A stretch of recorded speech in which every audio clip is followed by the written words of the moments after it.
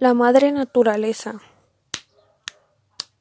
La madre naturaleza tenemos que cuidar, tratarla con cariño y darle mucho amor.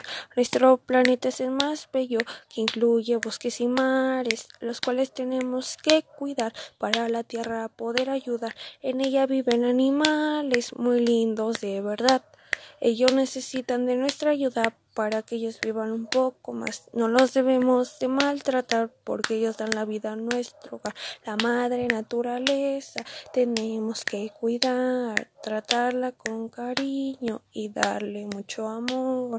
En ella también viven nosotros los humanos, pero somos tan malos que a la tierra empeoramos, la destruimos, los mares contaminamos, las especies poco a poco las vamos desapareciendo.